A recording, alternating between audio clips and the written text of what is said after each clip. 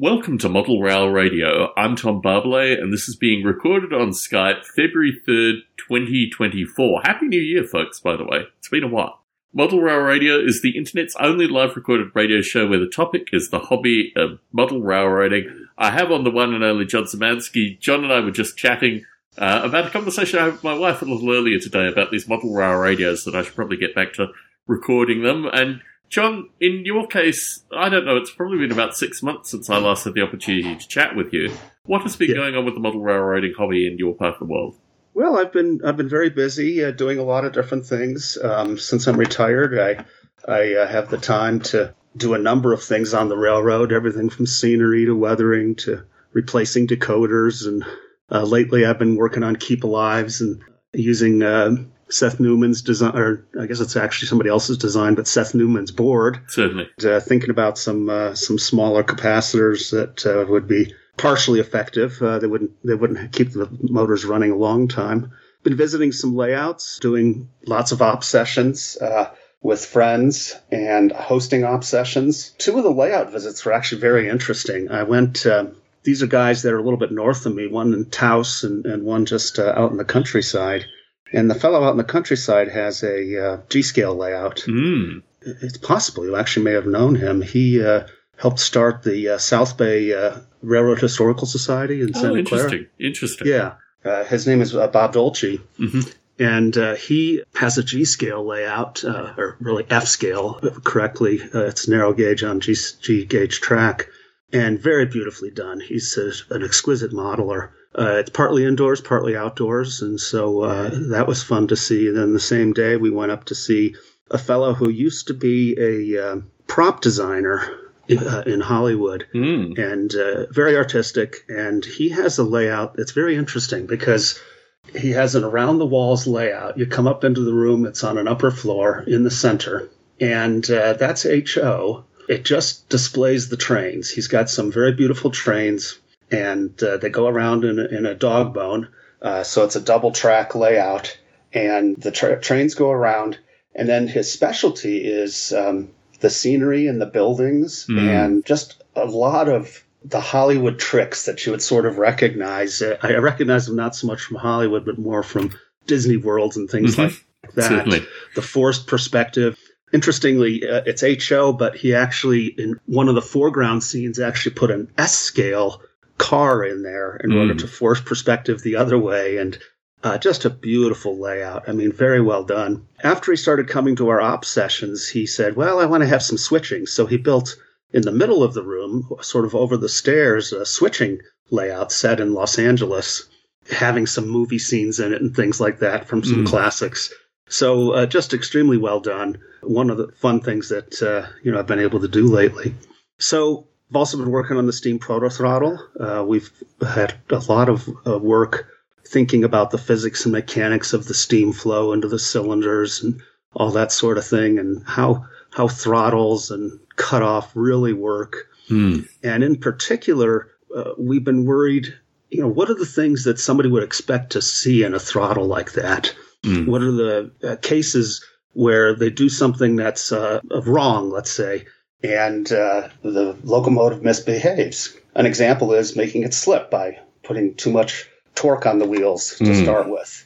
Another example is running out of steam at high speed. And so just exploring those kinds of things to make sure that the throttle not only does things that make sense in 75% of the conditions, but those 25% things that can happen easily if you're not careful. Make sure that those happen. The guy who's actually written most of the software, he decided to build a simulation that has all of the physics and mechanics in it that the throttle itself has. And he's interfaced that now with JMRI. And so it's my job now to run that and run it on the railroad and then use this computer-driven sim to, try things out. And so, there's sort of a rich little ecosystem that we have going here of capabilities, if you will. The idea of simulation is fascinating. What specific parts? I mean, is it like an actual user of the throttle, or what is he specifically simulating?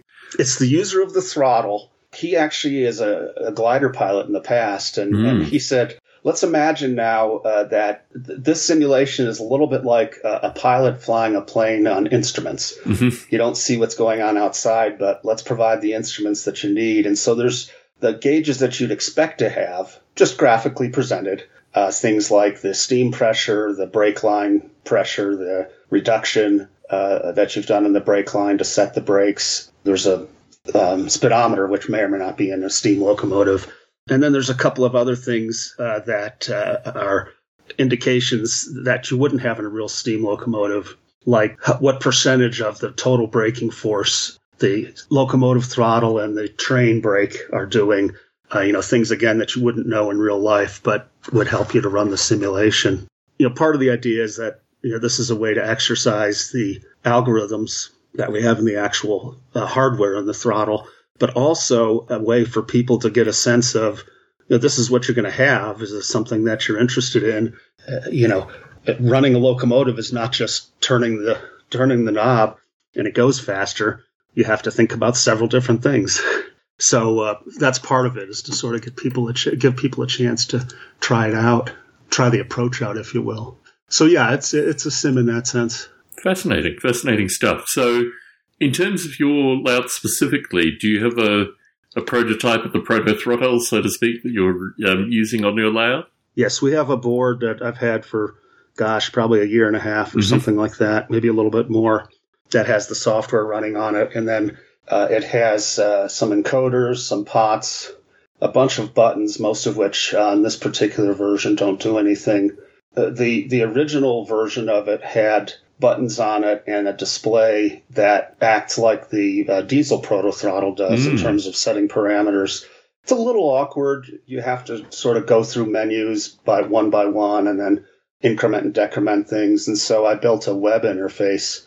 Not that I'm at all an expert in that, but just I learned enough to put something together that speaks to the throttle and allows you to set those parameters. And you can imagine, maybe not the engineer, but if you had a two-man crew having somebody with a phone or a tablet or whatever speaking to the throttle and setting some of those parameters, because it includes things like, hey, we now have this many cars on the track, on the train, and here's how heavy they are. It also is an input for grade, saying, hey, we're now going up grade and you have to compensate. And the thing will actually send the locomotive or the whole train going backwards if you're on a grade and you don't have enough tractive effort and you don't have the brakes on or whatever. So there's that kind of the Newtonian mechanics, the basic acceleration and velocity and forces are all taken care of course. So, that's what we're doing with it. And concepts like sand and these kind of things, which you use to give traction, are these simulatable properties as well from the throttle? An excellent point, because that's something I brought up that we need to add in because it's such an important part of running the locomotive. Certainly. Adding that in. So, yes, that's something that will appear at some point and presumably be a button that you push. Yes, with your train simulated sliding backwards, applying a little sand to get some traction, I can see that this could become a hobby greater than the hobby quite easily. In terms of obviously there's a community around this. Do you anticipate that it will eventually be commercialized, or do you think it'll always be hobbyists that are, tweaking the Proto Throttle going forward? So nobody expects to make any money off of this. What we expect now, the fellow Mark Stafford in Australia has actually invested quite a bit of money of his own, and then several of us have invested quite a bit of time. Certainly. And so within the team, everybody will get a throttle, and then his first run is of 50 of these. Gosh. And he's got, it's a beautiful throttle. It has these brass pieces that are for the quadrants for the throttle and the reverser. And it's got a simulation of a brake stand with a little lever coming out for the brakes.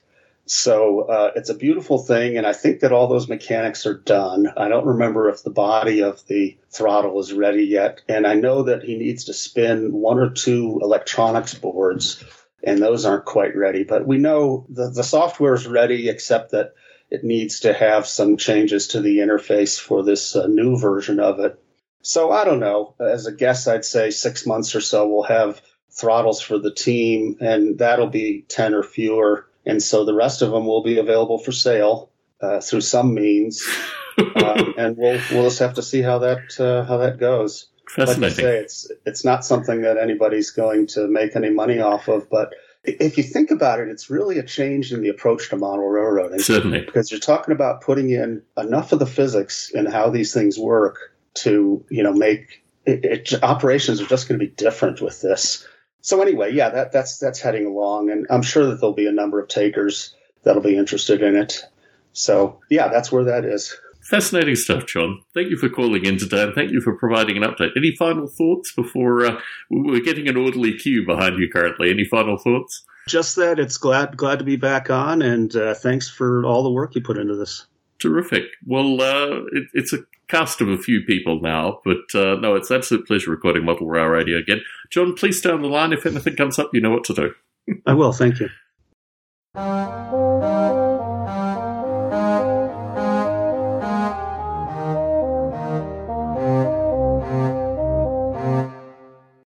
I'd like to welcome back on Martin Coombs. Martin, it's been quite some time since we last spoke. Just on Facebook today alone, you provided enough posts for us to have plenty to talk about. In terms of the laser work that you're doing in wood currently, I'm assuming you've got this set up in your house and you're using it to produce amazing output already. How much work around getting the accuracy did you need to do associated with the laser?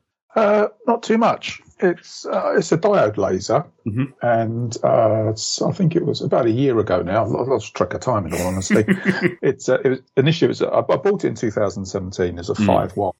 About a year or so ago, Darkly Labs brought out a 10 watt upgrade. Wonderful. It's really vastly improved the cutting.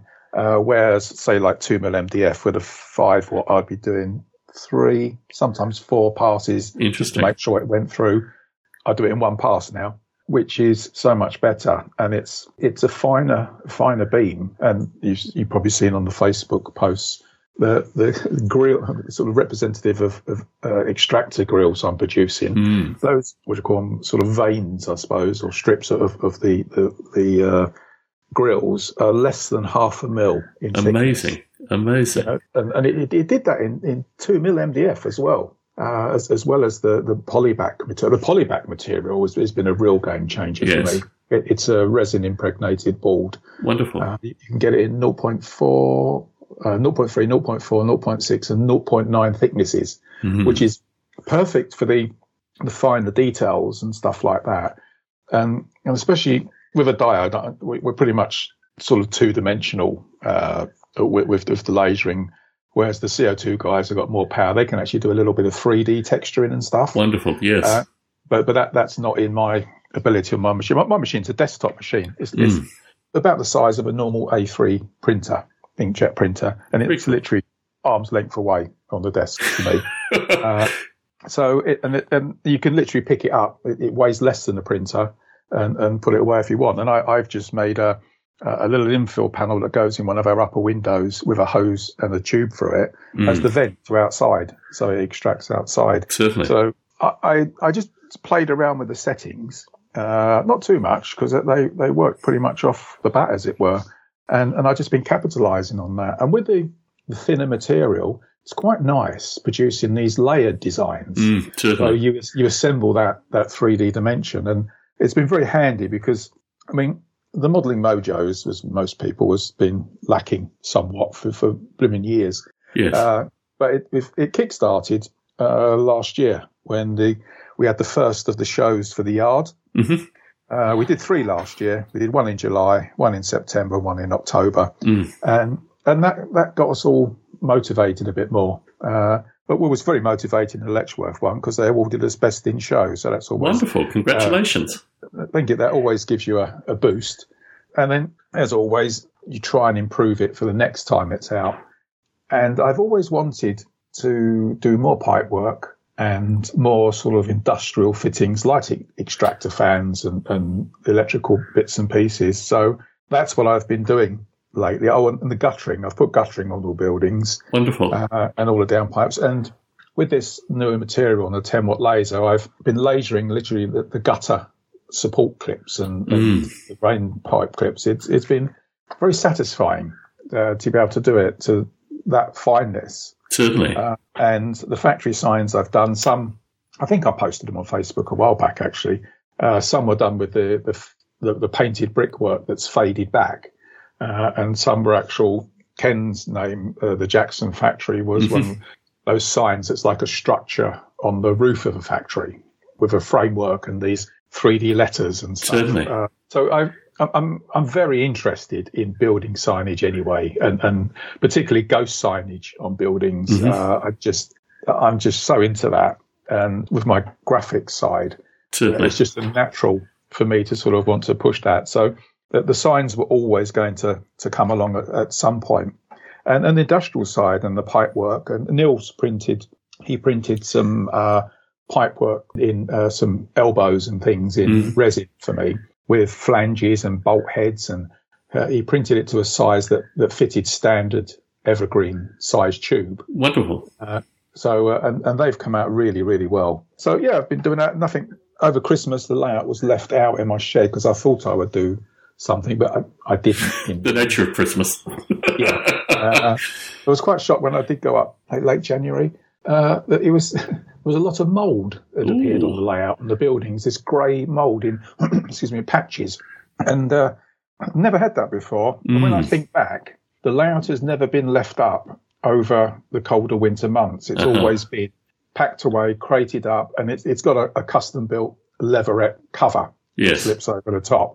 It sounds a bit posh, but it's only because Ken had a load of leatherette on a roll.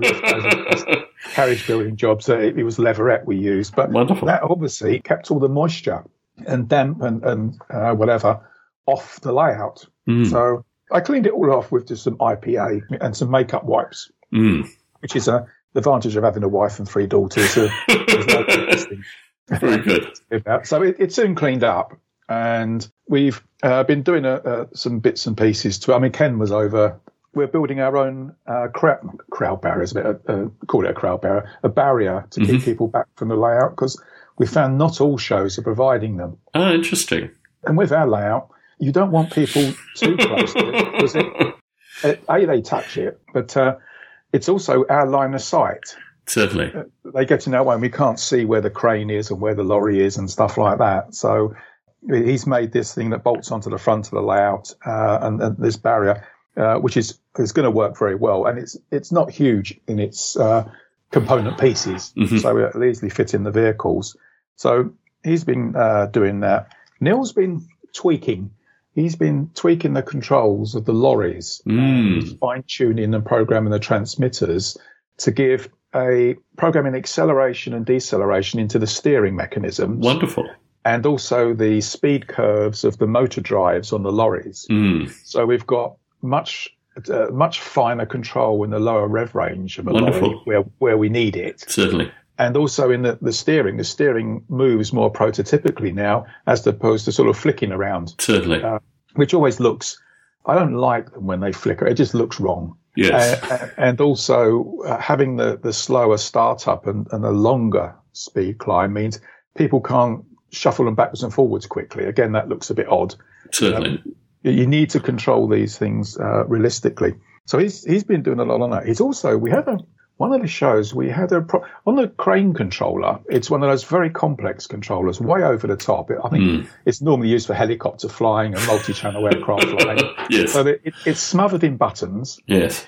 It's got loads of different programs, and it just so happened on one of the shows, Neil noticed, or the operator said, that the crane hook is going up and he can't stop it. And we have to stop it, because if it keeps going, the motor will just snap. Certainly. A whole lot, and that's a disaster. Luckily, Neil heard that, and he was able to get to the crane cab unit and cut the power. Cut the power, yes. So that stopped it. So he had a look at the controller, and what happened is the operator had accidentally touched one of the menu change buttons. Oh, no. And it went through into helicopter mode. Oh, no. So it was doing this thing and basically zeroing this motor, which was just winding the winch up. So what he's now done, he looked through the thing to stop that happening again. He's wiped out all of the programs and just left it with 2, which are basically duplicates of our crane one. Okay. So if anyone ever did it again, it would only go to the same program, so it would be all right. But it's annoying with these multi-channel controllers. You couldn't find a way of actually disabling them. Certainly. So you couldn't actually. There wasn't a way. From that, he's also now working on a standalone control handset he's building just for the crane, because we only need forwards and backwards, left and right, up and down. That's all we need. Yes. So he's 3D printing a handset, a laser cut one with invisible hinges that, where you can curve round to get the size. And then he asked me for the DFX files. So he wants to check he's got the 3D print model he's done the right size, because it felt right, the laser one. It felt just right to the hand. Wonderful. So he's working on that. So we should at some point have a much more simplified hand controller. And the similar thing was with the articulated lorry. That had quite a complex control handset. And again, you could accidentally hit a menu button and you're off on a different blooming control system. Yes. But he's now found out how to program the simpler handsets. So we've limited that. So we're on sort of fine tuning really at the light, because we've got a show where booked in to appear, where are we, 16th and 17th of March, yes, at the London Festival of Railway Modelling at Alexandra Palace. Wonderful. So, which is where the BBC did its first transmissions from. Fascinating. Back in the 30s, I think it was. It's right up on the hill. It's a lovely building. I've been to a couple of shows to visit there, but I've never exhibited, so this could be quite fun. So Wonderful. We're looking forward to that. And this is particularly packed with regards to exhibits, if I'm right. You're exhibiting in a variety of different places. Yeah, in July we're at Chatham, the Chatham Dockyards, which that show's now come back. The Chatham shows have been held at the Dockyards for many, many years, which is a lovely place to have an exhibition, because I don't know if you've ever seen the UK show called The Midwife, where a lot of that was filmed at Chatham Dockyards. And they actually have a Call the Midwife tour down there and so forth. But it's a really, really nice architecturally, and a nice site. And it was the big show of the South East for many, many years. And I used to visit it a lot back in the day. I've exhibited a few times. And then I think what happened is there's a lot of clubs. The people who had always organised there got to an age and a time had done it and just didn't want to do it anymore. Certainly.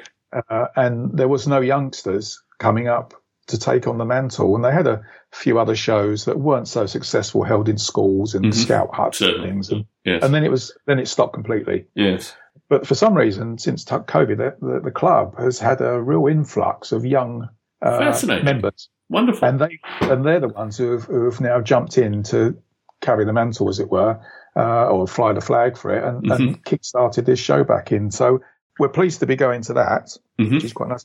We were going to the NEC in November, the big one up in Birmingham, but that's all now finished. They've announced, because I was about to chase them up to get my confirmation details of where we're staying and all that malarkey. Certainly, and, yes. A few days there was an announcement to say it's no more for the pretty much same reasons like the Chatham Club. It's the people who've done it have done it for sort of 30 odd years, and enough's enough. And there wasn't anyone else, amongst other things. I think NEC put the costs up and so forth. Of course, yes. So yeah, that was going to be ours. So we're down to 2 instead of 3 this year for the yard. So we're keeping our eyes out for something in the autumn, but we're not over fussed if we do one or not. But it would be nice. We're trying to limit to just 3 a year. Certainly, because we have so many other things that we're involved in. It sometimes it's quite tricky to sort of do everything, as it were. But yeah, that's the yard. I was over at Ken's. That's the one thing in life that never stops: the horses. They always produce, both figuratively and literally. Yes. Yeah, week in, week out. Nothing phases them. Nothing stops them. They don't have holidays, right? No, they never have a break. They never go away. So I was over there Wednesday. We was emptying the skips. Nice dry day. The track was lovely and dry. Didn't need to use any sand for grip. it was really good fun. And Ken's grandson now is about 6'3". Gosh. He's really grown, just passed his driving test. And Ken, for the last few years, has taught him how to use the digger. Wonderful. So he's been doing the digger down, where we actually tip the skip, level out the thing. He's been leveling that out and stuff. So yeah, that was a good thing. That's been a normality thing for years. Ken he's building an indoor 16mm narrow gauge layout. Wonderful. And it's a model of his own railway. How big is it? It must be about 10, 12 foot long, 18 inches deep. Wonderful. In true scale, I don't know, do you remember where the line used to go for a 90-degree bend to the side of the stables to where the skips were parked? Certainly. And then it'll go along the front, the little station, past the engine sheds, and then start to go down the zag. Effectively, it's from that right-angle bend to when it's just gone past the engine shed. Yes. In scale. It's that area. Fascinating. And he's made a lift-off fiddle yard. He's now also, as I was over there Wednesday, he was showing me, he's also doing the zig and the zag now as well in front of the layout. Wonderful. What happens is it all, the zigzag bit at the front, which is at a lower level, obviously, because it zigzags down the hill. Certainly. That all unclips and stores underneath the layout itself when not being used. Wonderful. And he's done a lovely job. It's all scratch-built track. All the buildings are scratch-built, and it really captures it. And the two, Neil, Ken's had a Ruston and a Simplex model, which were just on-off battery-powered. Well, Neil has fitted radio control to them. So he's got full control of that now. So he can radio control the locos, which has spurred him on now to rescue his garden railway. Did you ever see a 60mm garden railway? I can't remember.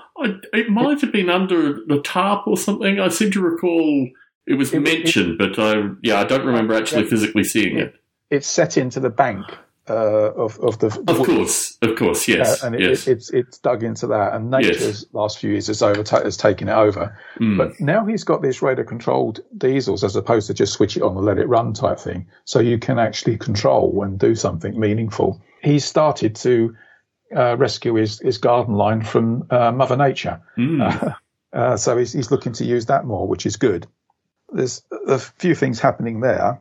And what else? Oh, my garden line. When was I last? I think I last called in March or something last year. Something like that, yeah. It's been a while. It's been a long time. It's been too long. Lost Mum in June. I'm trying to think of last year. So that sort of kicked the stuffing out of us in the summer. Yes. And I've been tied up with sorting out all those bits and pieces and stuff that goes along with that. But the garden line has fared pretty well. It's at the 40-degree temperatures in the sun we got. All the buildings have been fine out there. Very good. And I've been battling the foxes still. One of them recently chewed the corner of the signal box roof. So there's that. But one thing I have done, where I had the sort of loose ballast, and I've never really liked the mixture colours of it. Yes. And also the foxes and cats dig it up as a litter tray, which has been annoying. I've now changed. I've been lifting it up over the summer, and I've replaced it with something called grano dust. Interesting. No, I haven't heard of it. Yeah. Tell me more.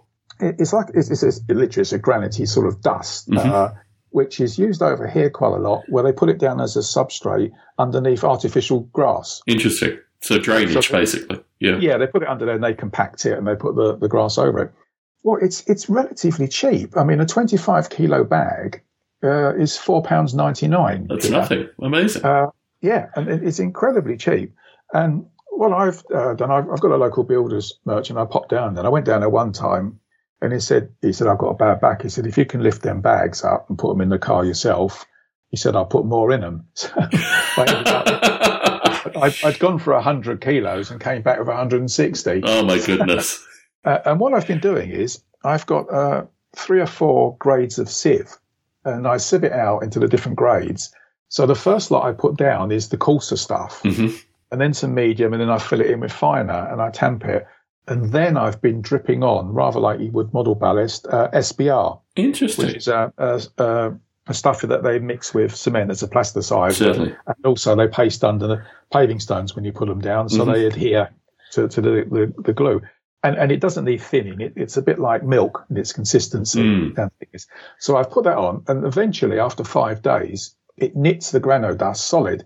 So now I've noticed the cats and foxes haven't been able to scratch up any of it. Fascinating. And it's a nice sort of grey, evenish tone rather than multicoloured ballast. And an added bonus, moss seems to like it. So inside there's this nice sort of natural moss colour. Wonderful. Bits of moss that have been growing.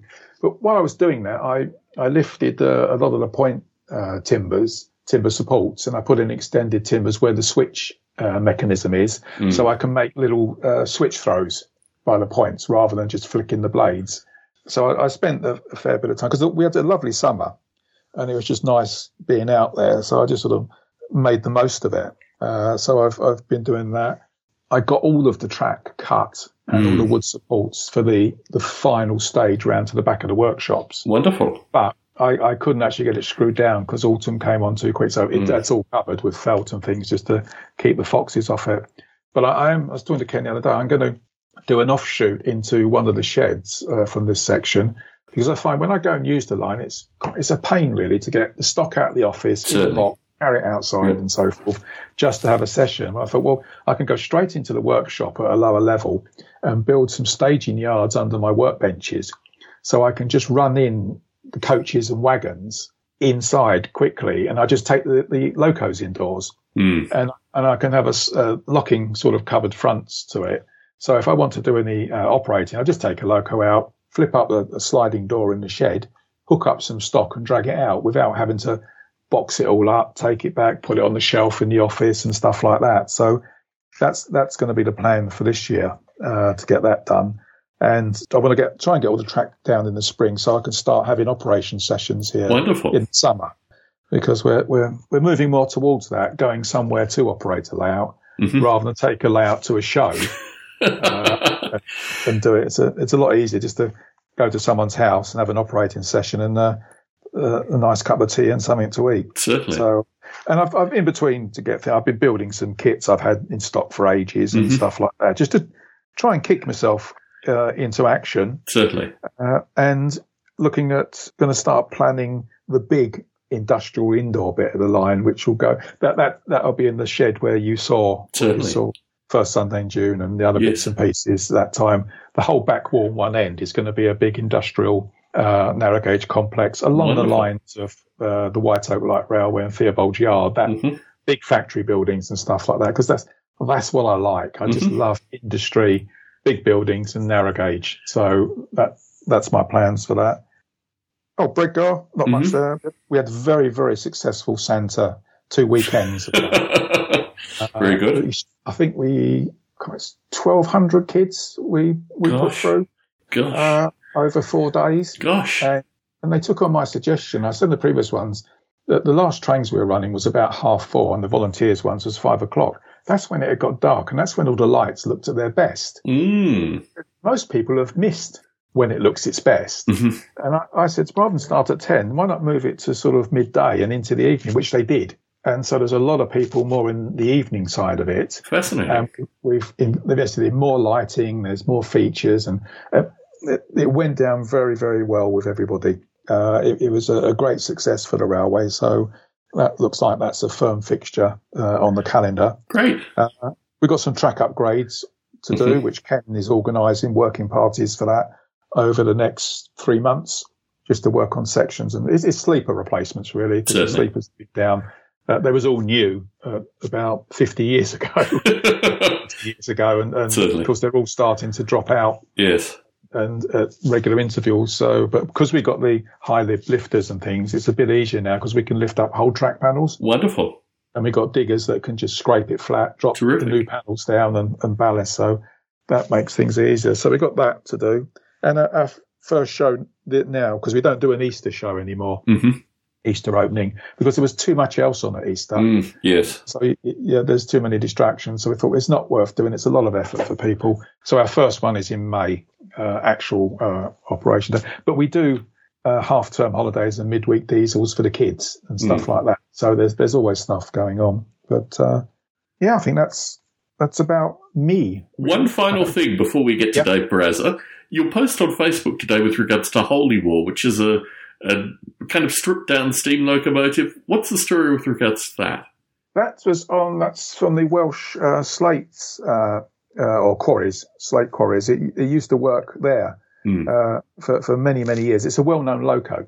But Joel's made a beautiful model of it. It's based on the Slater's Plasticard 16mm rough pup kit. Because there was a series of locos, all different names, the same loco, different finishes. But he's modelled it in the beautiful work-worn thing, and even down to that faded lining and stuff he's done. But he's fitted, which got an ultrasonic mister. Gosh. And that is what is producing the smoke. Fascinating.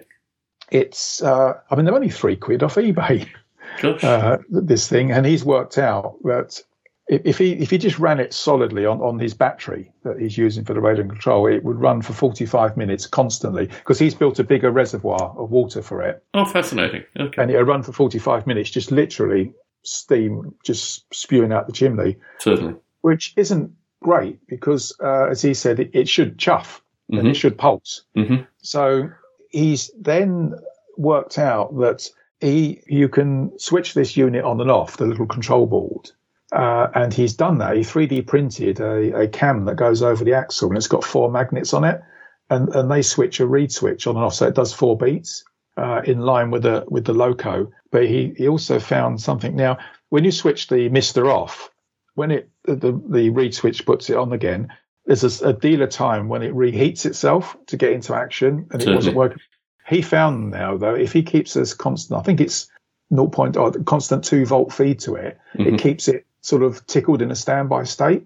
So then that enabled it that when he did switch it to do the pulse, it did it in the chuff in sync with the rotation of the wheels.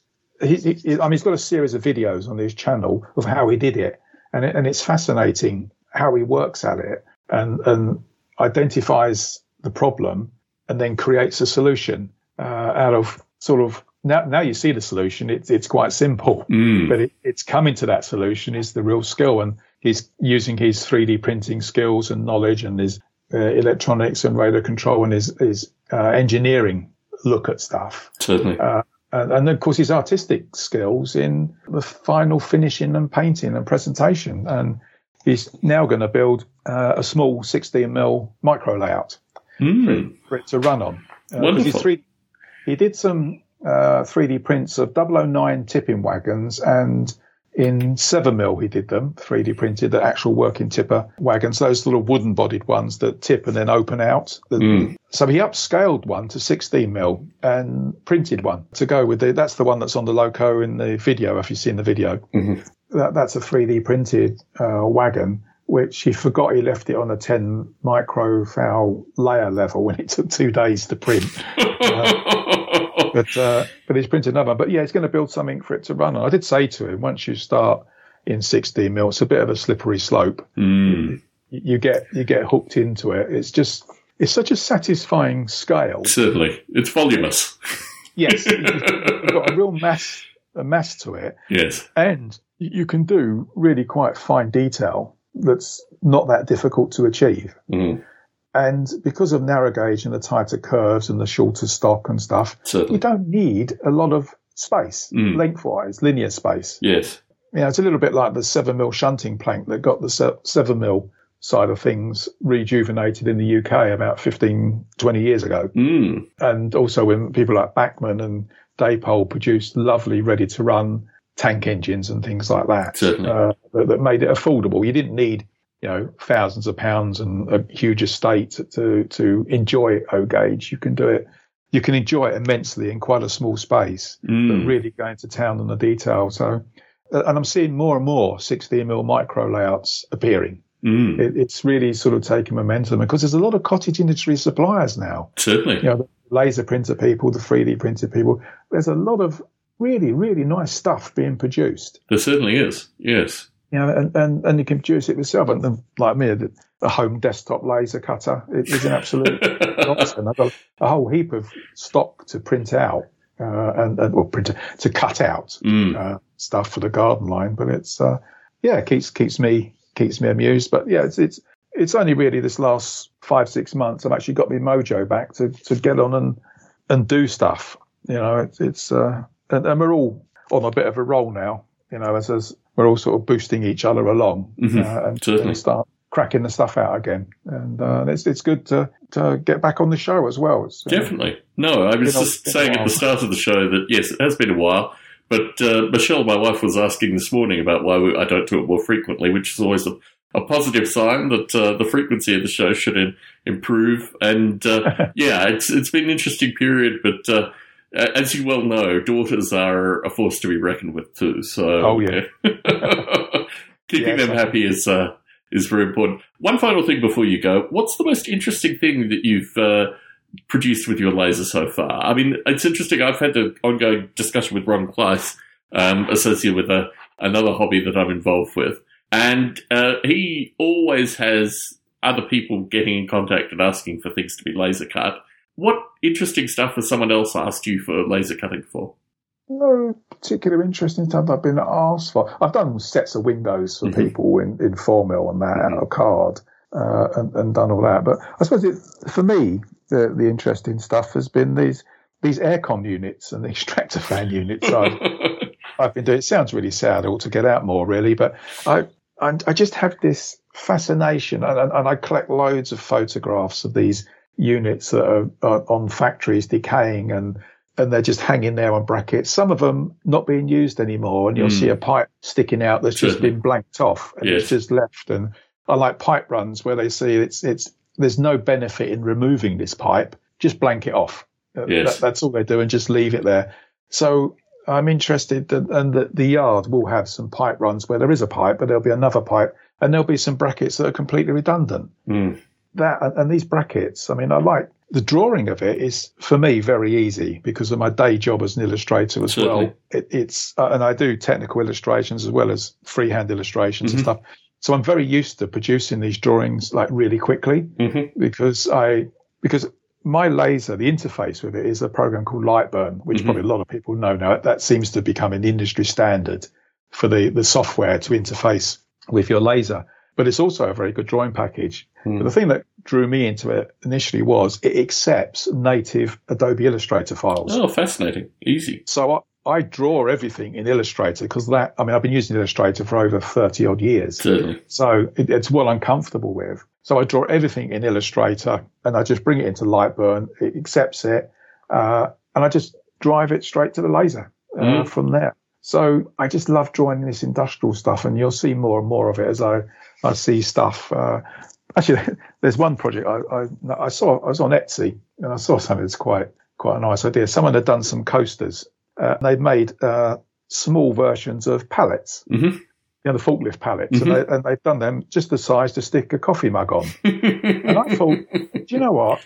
That is really cool. Certainly. So I've got, because I keep all my offcuts, no matter how small, because when I'm doing things like 7mm gutter brackets, I mean, that you can get 4 or 5 of them on a thumbnail. So all these oddball bits of stuff left over, I can cut out half a dozen brackets from it. Because some people would ask me about lasering. Oh, how do you make money? I don't do it for money at all. But I said, you make a lot of your money on trying to do something with what you would normally have thrown away.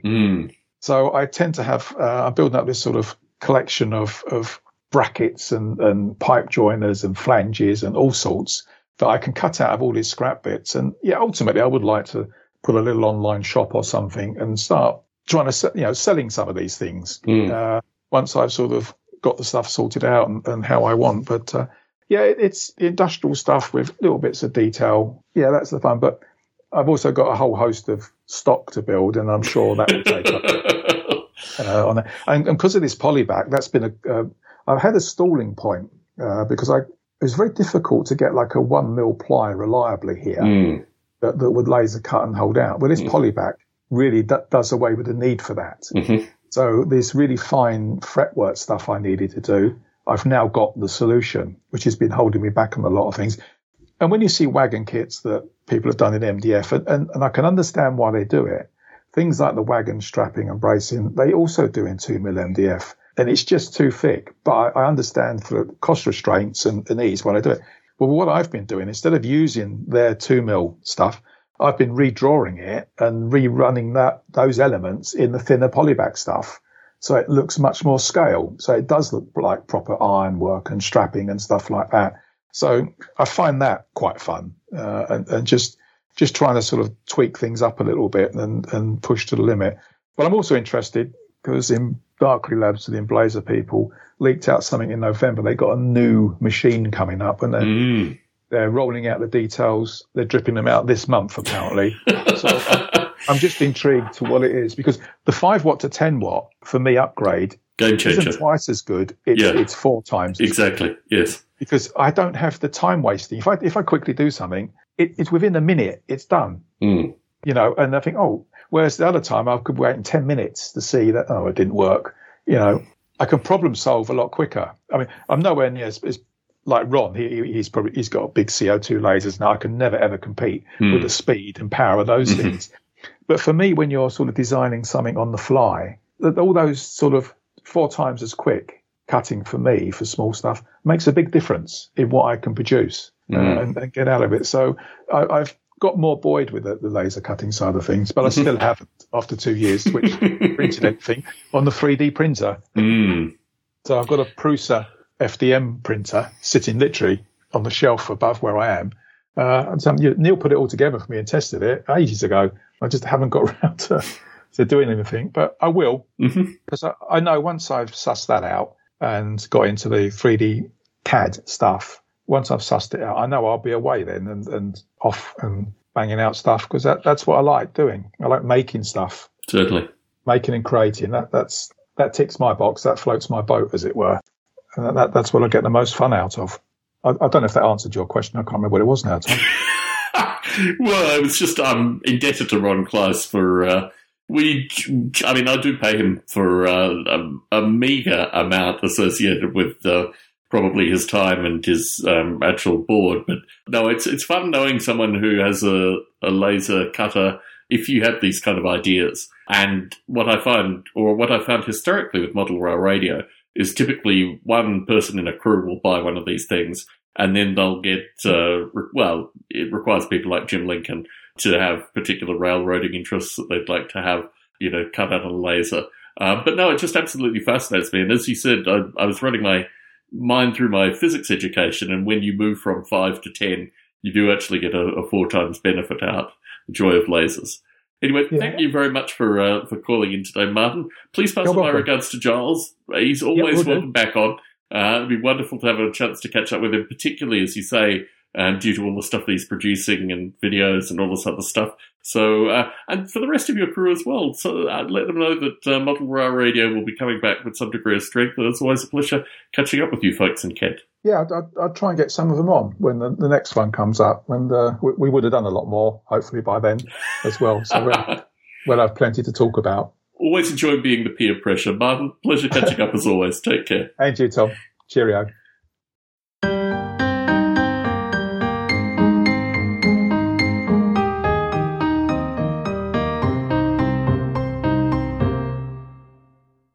I'd like to welcome back on Dave Barraza. Dave, you're always doing something associated with the hobby. What's been going on for, I don't know how long since we last talked. What's been going on? I'm putting in a staging yard in a place where everyone would say never to put in a staging yard, which is underneath a very complicated interlocking. Oh, no. But, it's that there's no other space left. So I'm entering into the project in a very considered manner, confident that when something breaks on the level above, I'll be able to pull all the cars out of staging and remove the small 30-inch sections of staging track piece by piece and slide them out of the way and get to work. So, compromise. Life is compromise. Engineering is certainly compromise. Space is the compromise, right? This is the problem that we all face. Yeah. Well, I never, what's the rule about staging? Build twice as much as you think you need. And I built, twice as much as I thought I needed. And then my regular operators pointed out to me, oh, no, that's not staging. That's Fremont. So then that's cool. That's great. Except now I had 0 staging. Very good. So they, it's... I have to build a track that goes over the river, through the woods, underneath this and under that, and around the water pump, and then it winds up under an interlocking. Fantastic. Mm-hmm. It's a challenge. I like challenges like that. Very good. Very good. So in terms of the gaming aspect of what you were doing with your layouts, is that all now old hat? Everyone's used to passenger trains hurtling past them as they're trying to do detailed operations? Yeah. Well, a lot of my regulars accuse me of never settling down on a particular operating scheme, but I don't like every session to be solving the same puzzle over and over again. One of my operators showed up with a bunch of bad order cards. Interesting. That you would fill out if you had a defect with your car en route. Mm-hmm. And there was some confusion between the dispatcher and another crew about how far that train was going to go. And so the individual found himself with a car that he couldn't spot. So instigator that he is, he filled out a bad order card and left it on the spot. Very cool. With bad air brakes. So this created an interesting one-time only train movement that I may not ever repeat, but it certainly kept things interesting. So the jazz improviser in me loves to roll with whatever merry mix-ups happen on session 1 and roll those into the operating scheme for session 2. Keeps it fresh for me and fresh for my regulars as well. Certainly. And in terms of layouts in your area, have you seen any new ones recently that have inspired you? There's a guy about 45 minutes from me named Dan Aviles that's building a fantastic CSX layout that's based on the old Delaware and Hudson territory. Oh, fascinating. Yeah, it's a lot of fun. There's a number of local operations gurus that are helping him hone his operating scheme.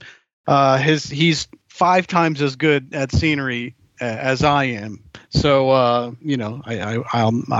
volunteer to help him with electrical. Hopefully someday he'll volunteer to help me with scenery. But it's an inspiring layout, and he's a finisher, which is nice to see in the hobby. Especially a guy like me that I tend to start many things and finish few of them. Mm-hmm. So, I take inspiration from Dan's layout, but I also take inspiration from the fact that he starts a thing and then finishes the thing. Sir, this is a good protocol. Rarely used, but always impressive when you see it. Yes, it's one of those protocols you'd love to do yourself, given the opportunity. Yes, please. But it's not in my nature because I get in. When somebody talks about ultrasonic steam chuffs, it gets me really, really thinking. I mean, that's fascinating cool stuff. Yeah, really cool. Yes. So, in terms of upcoming operating sessions, in terms of stuff like that, what are the winter months like versus the summer months? Not a big change for me. The crew numbers tend to go up in the winter because there's less fun outdoorsy things happening at that time, in particular less golf for my operators who are so inclined. So but I tend to average 2 sessions a month, weekend session and a weeknight session. So that really doesn't change too much. So no, I mean, it's just the only real question is whether it's dark when everybody shows up to operate or light. Very good. Very good. In terms of the Bay Area, how frequently do you get back these days? I'm planning a trip out in March, and it's coupled with a trip up to Seattle to operate in Sound Rail. So it'll be the first time I've operated layouts up there. So I'll be in the Bay Area in, 3rd week of March or so, just to check in and say hello. But, I like to go at least once a year because I still have, brother, mother, father out there. So it's always nice to give them some proof of life from time to time. So basically what you're doing is twiddling various aspects of your layout based on occasional explicit feedback, occasional implicit feedback from your operators currently. Yeah, it's that, and the signal installations are ongoing. The gentleman in Florida that was building all the signals on the lower level is starting to get to complete the order, and so every time more signals show up, I have to take a little diversion and put the logic into the LCC nodes and into the panels and get those all going and tested to my satisfaction, which is, used to be more fun, but now it's exactly what I'm doing for my day job. So it's kind of like, do I really want to go downstairs and do pretty much literally the same thing I was doing upstairs for 8 hours? I'm not sure. But it's cute and small, right? It's cute and small, and your day job never has that option.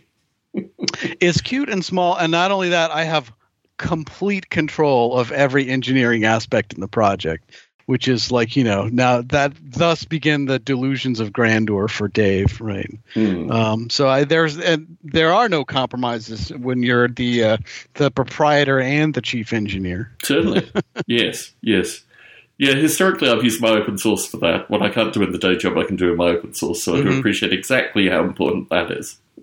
Yeah, after you go back to the gaming aspect of things, it is every time I put in another signal location, it's less onerous for the operators and dispatchers to communicate their intent to the crew. There's less radio traffic. Wonderful. You can just look at the signals and go. Yes. And it's really what I intended for the portions of the railroad that are busy and signaled. It's exactly what I want. And the more closer to completion the signals get, the more time the operators can focus on moving trains on paper for the portions of the railroad that use that method. Certainly. Well, Dave, it's been a pleasure catching up. Any relay news? Have you bought any new relays recently? No.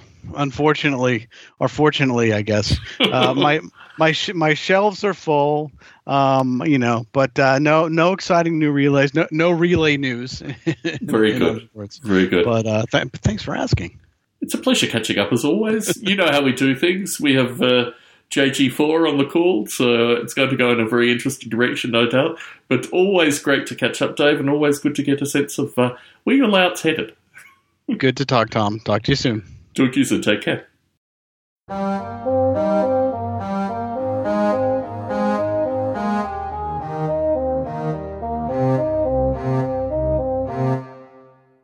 I'd like to welcome on John Gardiner IV, known through his friends, or maybe his enemies, as JG4, associated with the model railroading hobby and podcasting in general. What has been going on since we last had the opportunity to talk? It feels like a whole lot of everything and practically also nothing at all. I've been doing everything except making meaningful progress on my own layout. Always important. I just got back from Springfield, the Amherst show, and I had a ton of fun with the AML podcast group. I think that was actually my first public appearance since the Proto Future podcast, and it was really fun because I felt like a real podcaster now. Yeah, no, the nature of the voice, I'm not sure if you've had that experience where you're just walking along talking to someone and someone shoots out from behind some booth saying, "You're Tom Bubbly, aren't you?" Or in your case, obviously not that.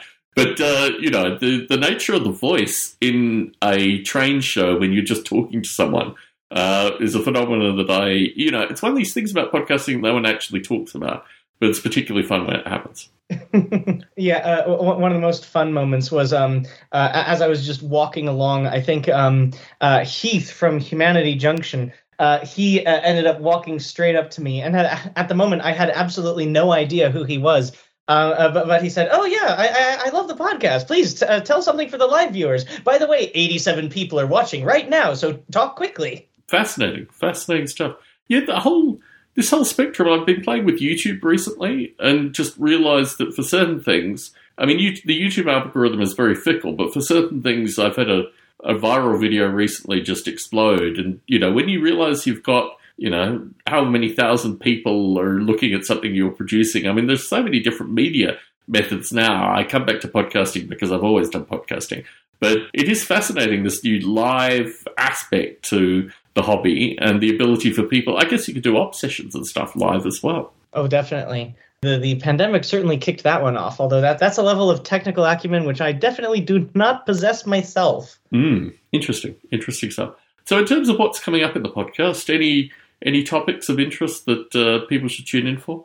Well, the script that I'm working on right now will hopefully tie all of my disparate ideas together into actually what it is that I'm working on, my own personal layout. So maybe it's time that I actually give you a description of what it is that I'm working on for my own private stuff. So through a long and complicated series of justifications, I've been able to figure out a way where, through reasonable justifications, I've been able to run pretty much every single passenger train I could ever want in a 7 by 14 foot space depicting southeastern Minnesota in, just for the hell of it, we'll call it the 2040s, some arbitrarily near-off point in the future, where, for all intents and purposes, it looks and functions practically like modern day, but I'm just setting it far enough in the future that we can say there have been modern developments in intercity rail transit, but near enough that we're not having like flying cars or anything too complicated. And as a futurist, I always love to ask this question. Is it a dark future? Is there an improvement in the quality of graffiti? What makes it in the future specifically? The fun thing is that I've had a very fun time in the past 2 episodes of basically dissing a lot of how model railroading currently is, but I'm taking the long way round of arriving at the exact same place of what everybody's doing anyway. I'm using model railroading to build a tiny world that I want to see anyway. So I'm using model railroading to build a world that I want to see. It's a very hopeful future. Rather than be very annoyed and impatient and wait for the state departments of transportation to build the trains, I'm just building them myself anyway. It just so happens that they're a little bit too small for me to ride on, but I'll fix that in post. Certainly. Fascinating stuff. So the vision of the future that you actually lay out in your podcast is probably perfectly recognized in a model rail layout. In terms of industries and these kind of thoughts, what are the industries on this layout? So at the moment, it's not really going to have many freight industries. It is going to be very passenger-focused centric. The concept is going to be kind of on a bypass route that will be a largely government-owned rail line stretching between Rochester and Northfield, Minnesota. And my thinking is that CPKC or other railroad lines in the area will rent time on the government-owned rail in order to bypass congestion around freight rail yards in St. Paul. I'd say that they have like hotshot freights or even just freight trains that need to get to Minneapolis on the other side of the Twin Cities. And so it will be kind of like a first step in the United States nationalization of a rail system, kind of like what Europe has with the open access rail operator system. I was going to ask you about that, actually, because I'm not sure. You've traveled to Europe a few times, at least, I remember from your podcast. It really changes the dynamic. The UK is another good example of this, associated with flipping, in some regard, between political extremes associated with what rail should be used for, be it a public enterprise, a private enterprise, some hybridization of the two, some where just your head hurts.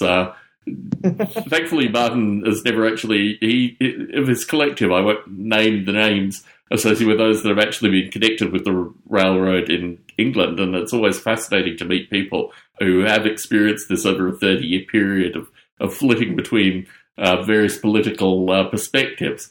So it is interesting.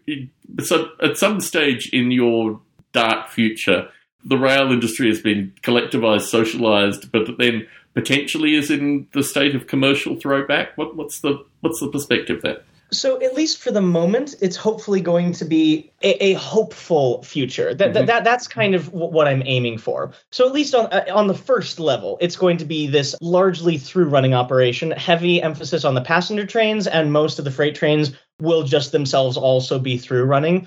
And it's going to be a heavy emphasis on scenery, urban scenery, and then prairie scenery, and then the train station. I'm kind of imagining it a little bit of an Americanized version of Innsbruck Station in Austria, something like that, kind of like a node on a broader passenger train network.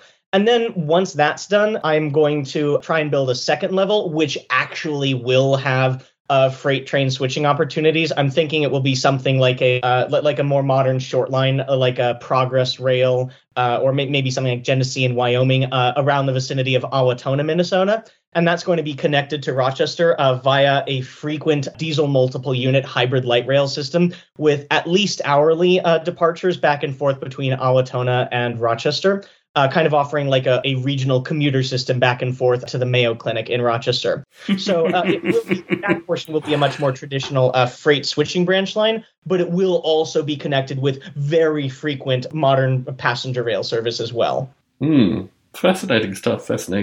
So in terms of modelling the locomotives, the brass tacks, what modifications are you making? I'm assuming you're taking existing locomotives and futurising them, and existing passenger services and futurising them, or how much plasticard are you actually using in this circumstance? Some of it I have to wait on, in part because since this is a CPKC branch line, kind of since the merger happened, I just have to wait until somebody puts out a CPKC locomotive. So I can't do anything on the freight side for the locomotives anyway. I think I might be able to get something in the interim, like a leasing unit, like maybe City Rail or maybe a FERC's locomotive for a switching diesel unit. But otherwise, probably CPKC for mainline stuff. For the passenger trains, for the DMUs, which will be stopping at Rochester Station, that actually was probably the single biggest thing that started me on this journey. About 2 years ago, Pico put out an Americanized version of their Siemens Desiro Sprinter in the NCTD Sprinter livery, which runs between Escondido and Oceanside. It's an absolutely delicious little model. 3 trucks and mostly see-through interior. And it's been so fun for me to just MU them together. I will someday eventually have to repaint them into some sort of hypothetical livery. But anyway, that covers the frequent commuter service livery. About, 15, 20 years ago, Athearn put out the North Star commuter rail and an F59 PHI, even though I know North Star uses like MP50 whatevers. So that was an easy get off of eBay. And since I'm doing modern or like future-ward passenger rail stuff, I thought I would extend the North Star southward from Minneapolis to Rochester. For the passenger trains, the intercity stuff, I'm kind of thinking for that this would be a southward extension of the Northern Lights Express, but which is currently a not yet built passenger train. In fact, unfortunately, it looks like it will be postponed by another few years because their environmental impact statement expired. And so even now they have funding, even though they've already done the environmental impact statement, they now have to do all that work all over again because in America, this is why we can't have nice things. Anyway. So a lot of this also started because I liked the Talgo train sets of Amtrak Cascades, which ran from, I think, the late 1990s to the mid-2010s, or at least the original Talgos. They're older, the newer ones, which are a little bit uglier, are still running between Vancouver, Seattle, Portland, and Eugene right now. And they had vertical fin wing cars at the end of the train sets that swept the low-hung train sets up to the level of the locomotives. And so I am making a hypothetical livery of those train sets in the Minnesota Department of Transportation style guide approved color scheme of silver and green, and then pairing it with the beautiful Bachmann Surfliner Charger, just adding a layer of green on the lowest level. So, again, it is technically set in the future, but it is near enough future that I can just basically operate it as a modern layout, just a better version of the modern day that I would much rather live in than the actual modern world that has been given to me. Sorry, that was probably a much longer and more convoluted answer to your question than you were expecting. Something to think about, or something to consider, which you've kind of mentioned already, is the existing and curious ready-to-run offerings in a variety of places like various South American countries, where they have views of freight which could almost be futurized from American perspectives. I mean, just the visual, I don't know what the term would be, just the visual differences I've always found fascinating. Same with Australian locomotives and rolling stock, that if you find an area that no one is, or your operators aren't familiar with, you could oftentimes create a futuristic passage with that, which seems to be what you're already describing, basically.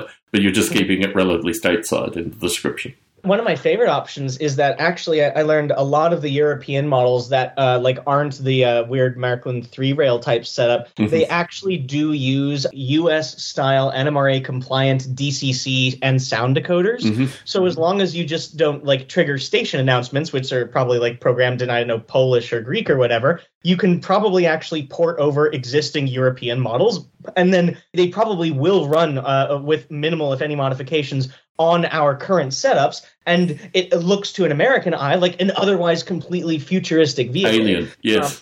And so that would be a fun way to do it. Yeah, definitely. Yeah, I have on my shelf in front of me a variety of acquired pieces of Australian and even British, locomotives and rolling stock, which are visually very, very different to the US prototypes. So it's always fun to see. So in terms of your space and these kind of things, I remember in terms of your stage of life, does it require a layout that you can travel with, or what's the requirement for your layout associated with potentially moving in the foreseeable future? A Sawzall.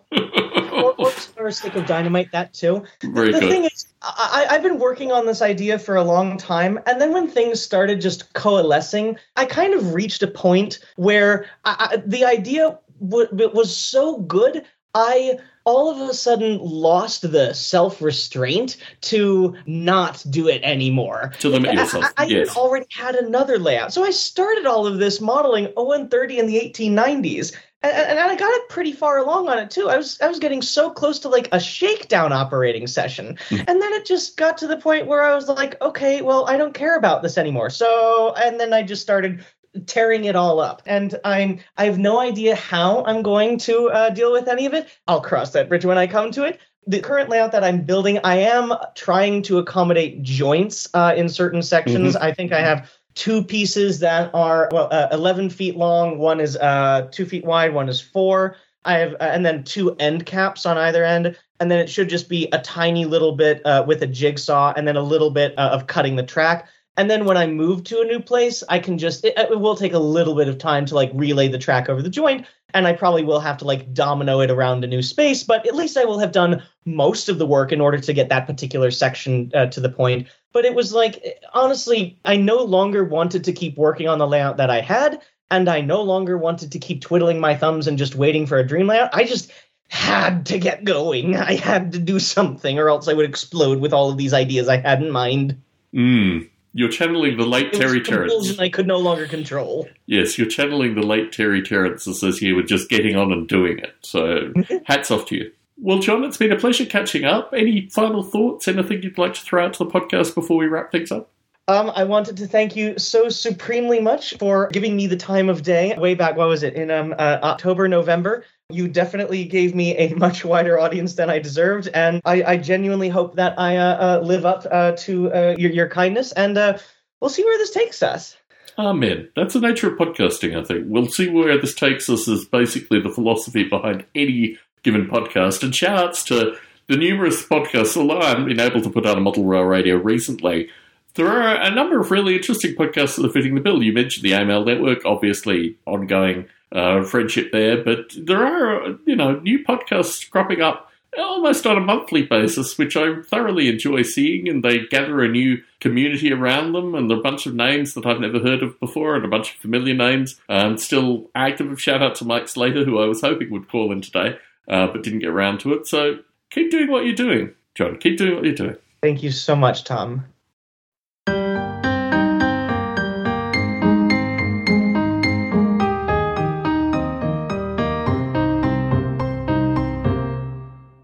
So, well, I've got to shout out to Robert Thomas because I know he's going to be doing a grand editing job with regards to putting all this stuff together. Thank you very much for Robert Thomas for picking up that requirement in this process. The evenings are always interesting, but tend to be toddler filled. So, Robert, thank you for picking up the editing. Pleasure catching up with folks today. My hope is to start doing these with a greater degree of frequency. Obviously, there are half a dozen things that are running in parallel with regards to this that might delay the recording of future shows, but, So thank you very much for everyone for calling in today, and thanks for folks for listening in. Good afternoon. Good night, Tom. Thanks, Tom. See you soon. Good afternoon, Tom. Thanks, Tom. See you.